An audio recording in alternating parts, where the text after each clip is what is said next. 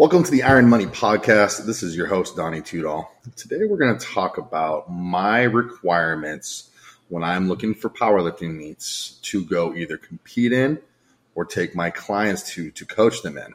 So for those of you who don't know, I am a high-level competitor. I have clients that I coach in the sport of powerlifting all over the country and some out of the country. I am a meet director, so I run meets, organize meets, put everything on. And then I'm a gym owner on top of that. So everything that I do is based around the sport of powerlifting. So I can say that I'm honestly a pretty good resource when it comes to like do's and don'ts, what is important, what actually matters, what doesn't matter. And I want to line some of that out for you guys. So I probably travel last year I think I traveled or this year it's October. I've already traveled for nearly 20 meets. And those meets have ranged in areas like, Washington, Montana, Idaho, California, Texas, Georgia, Tennessee, Florida. There's a few other, but there's been a lot of them, and they've ranged. They've been in the USPA. They've also been in WRPF. I've also coached different lifters in the WABDL as well. And then I have had some clients who have competed in the USAPL, but I didn't get a chance to make it to those meets. So a lot of time spent on this. But when I am looking at where am I going to compete next, being me, Donny Tudor, or where am I going to let one of my clients sign up to go compete, these are the things that are important to me. First and foremost, reffing. There is a lot of back and forth on who has good refs, who has bad refs, who has the best refs, which refs are even really capable of making good calls, which ones are not. And every federation, we have the best refs, blah, blah, blah. But overall, there is a huge downturn in the quality of reffing that I am personally seeing, especially at local level meets, but even at some larger meets.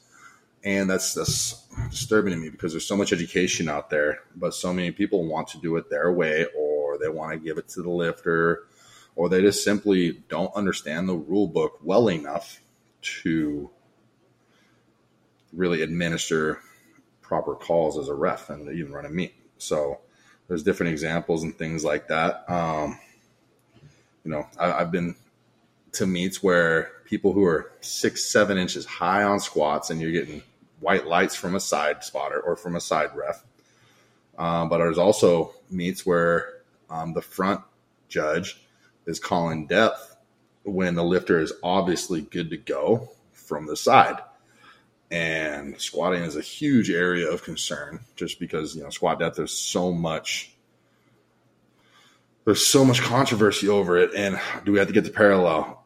What is parallel? Do we have to break parallel? What consists of breaking parallel? Well, if you read your rule book, it lines it out pretty well.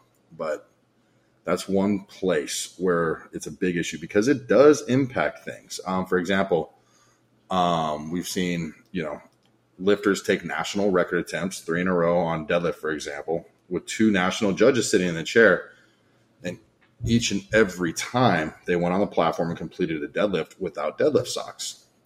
And then they got gear checked and they were giving those records. And then on the last one, after the lift was complete, after the white lights were given, after the gear check is complete, they realized that they made a mistake, took the lift away, which is actually not even allowable in the rule book. After you give them the white lights, it's game over. You missed that. But that type of stuff right there can throw off a meet. It can throw off a lifter's meet. And with it being a newer lifter, while it is their responsibility to make sure they have the right equipment, it's also the ref's responsibility to make sure the gear check is done correctly. Different things like that. Another place where refs will mess up, which is hard to deal with, is they will actually confuse commands, or they will confuse different federation rules. And that is one of the reasons why, you don't see a lot of USPA judges allowed to go to the WRPF and vice versa, or it's very rare where you see USPA judges reffing in the USAPL, things like that. But if you go and you hit, let's say you are lifting to standards and you get called on something and you know you did a good job and you hit your depth on squat or you paused on bench or, whatever it may be, and then you got to alter your second attempt or your third attempt because of poor reffing. And if you repeat it and you hit it, you're good. If you go up to your next attempt because you know you hit it, but it doesn't count, and then you miss that and you're only getting your opener, man, that's a huge fluctuation. And as a athlete, I'm not concerned about myself. I always squat, bench, and deadlift to specifications. Actually, I'm probably a little bit more strict on myself than other refs can be. But with clients sometimes, and we're leaving a lot up to those people, and it's their job to understand the rule book and understand how to administer it correctly. And when those things don't go correctly, it puts us in a spot to where 6 months of training might be blown because you sunk your first attempt, your opener on squat, did everything right, and then you get called on depth from the side judge and the front judge. Well, the front judge isn't even supposed to be judging depth. Well, sometimes they throw it out there because they think they see something, but you'll see quite often meet directors or even, Steve Dennison go and address that front judge like that's not your job to call depth. And you get a mistake compounded by another mistake, and all of a sudden your lifters miss an opener. They got to repeat their opener or they got to go up, and it just creates a really hectic environment, and it can absolutely sabotage unintentionally that lift, which can affect the rest of the day if you're battling out for placing or if you're trying to go for all-time things, which, a lot of my lifters are in different categories.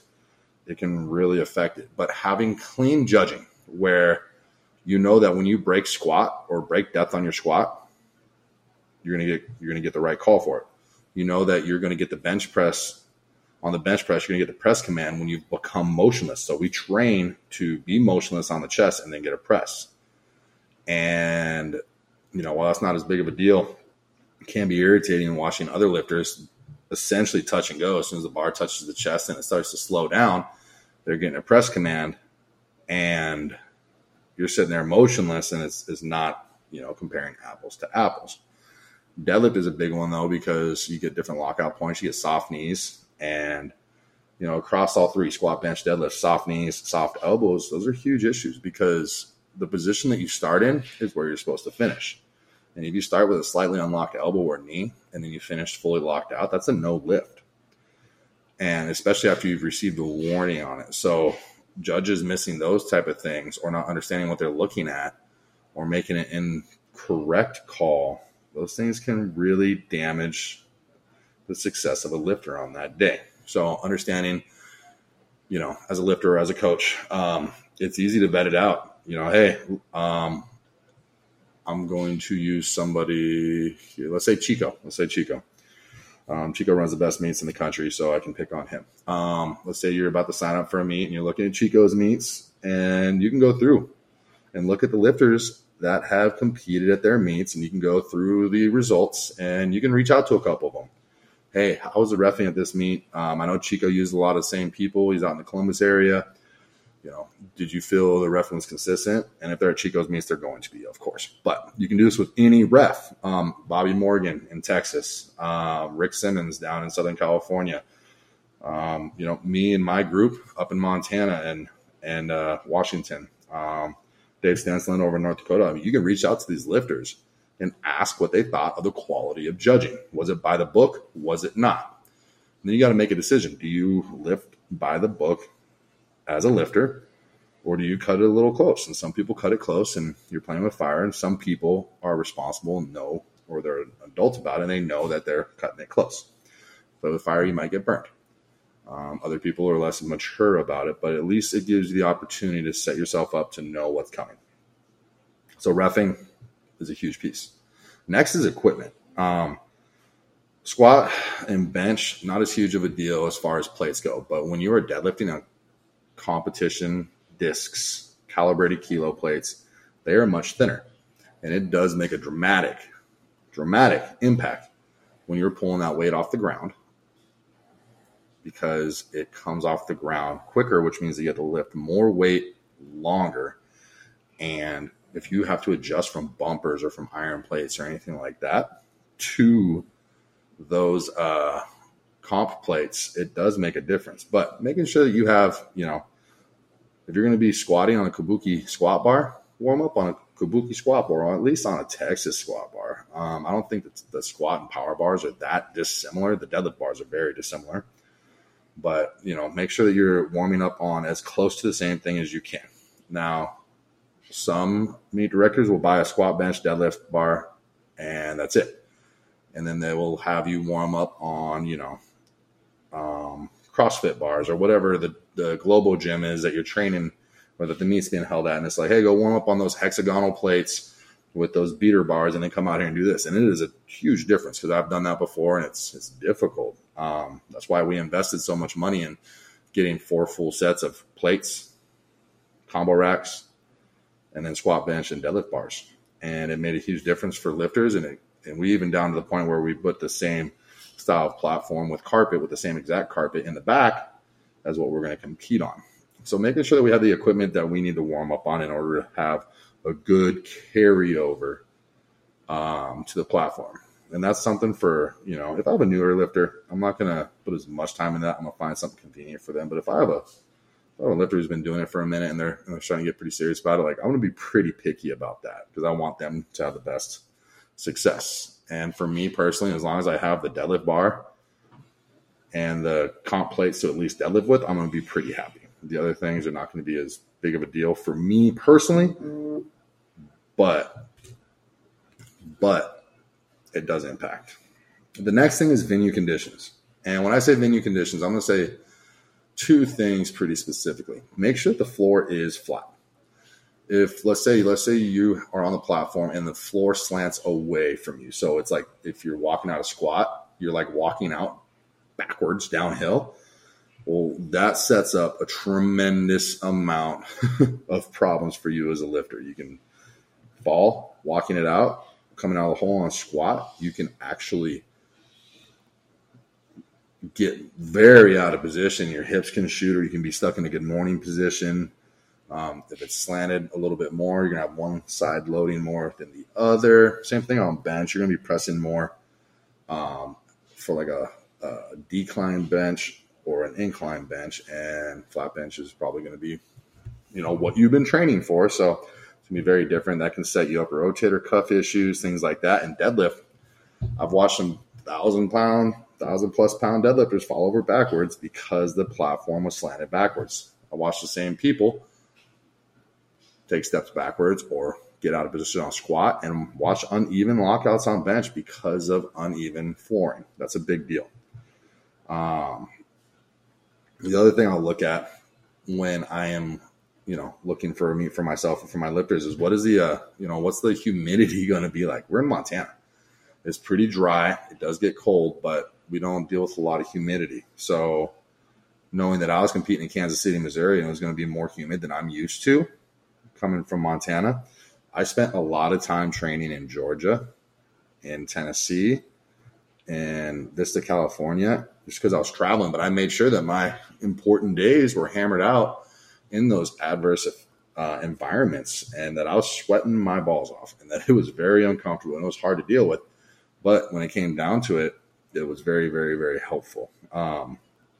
I knew I was ready. I knew my body was acclimated, at least to a degree, and I was in a much better position than if I went from, no humidity to real humidity as an athlete. Those are 2 pieces right there. So what is the flooring like? And what is, the humidity? What is the climate going to be like? And there's going to be things that you can't control. I've gone down to Southern California to compete, and there happened to be like a monsoon that day, and it was cold as hell there. And, sometimes it's just luck of the draw, and everyone just reacts and deals with it. But if you can kind of control your environment a little bit on that, it's a big deal. I know not everybody has the ability to, I own a home in Tennessee, then I have my place in Montana. And so I had some ability, and I have clients flying me all over the world. So or all over the country. So I'm able to travel the country and train these different places on other people's dimes because they're flying me out to coach them. I know not everybody has that opportunity, but when you are at a national meet, you can go train that night in the warm-up area and just get in different training environments, lift without music, lift with weird music, different things like that. And it helps kind of get you ready for that. But when it comes down to it, probably one of the most important things for me, I will not go lift at, and I will not take my lifters to compete at a meet where I don't trust the meet director and their ethics. Any national level meet, North Americans, nationals, worlds, things like that, you're in good hands. That group does a very good job, and there's probably 6 meet directors helping out run one of Steve Dennison's meets. Or, even when Goggins ran the meet in Atlanta, there was a ton of help from Tronsky, from everybody, and everyone comes together. So you're going to have a pretty good event with things like that, or a phenomenal event.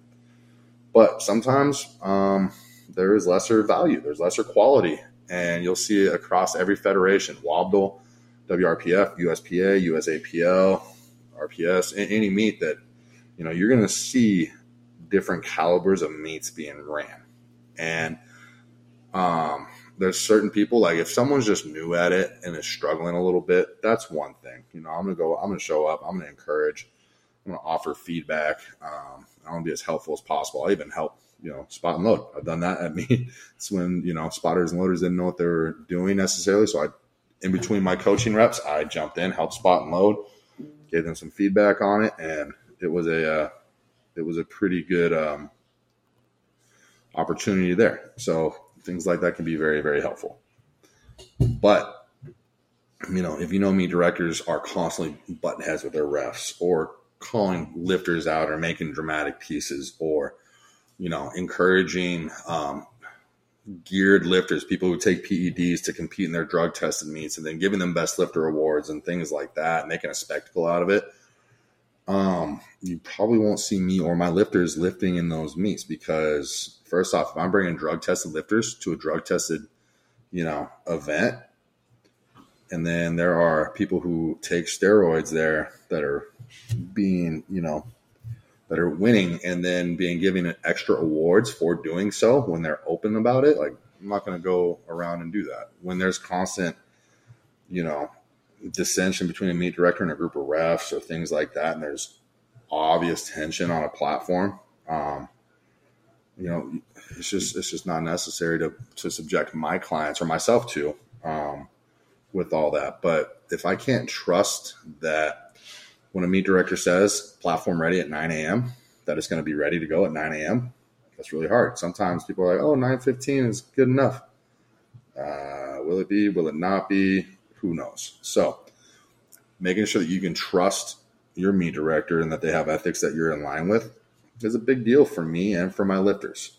So it's going to take a lot for me to not show up or be unwilling to go lift in a certain area because I don't want to work with a meet director, or I don't want to work with a federation, or I don't want to deal with whatever it may be.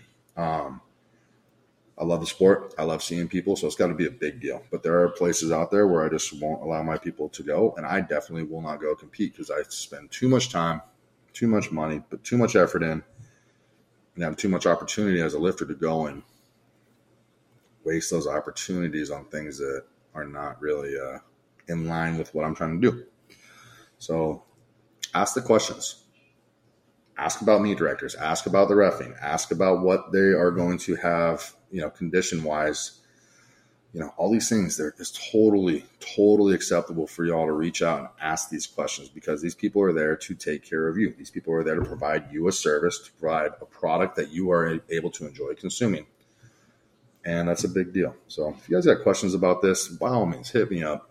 I love helping people. Like I've helped people pick meets all over the country. Some that I don't even know. Like, hey, this right here, it's a great person to work with. You got guys all over the country. I'll name give 5 people. Obviously, any head office ran meet is going to be fine. Rick Simmons and Vista, phenomenal. Let's see. You got Ashley, South Bay Strength. They're doing a great job. They're really, really, really good people. They're for a different federation, but I trust the human beings that they are.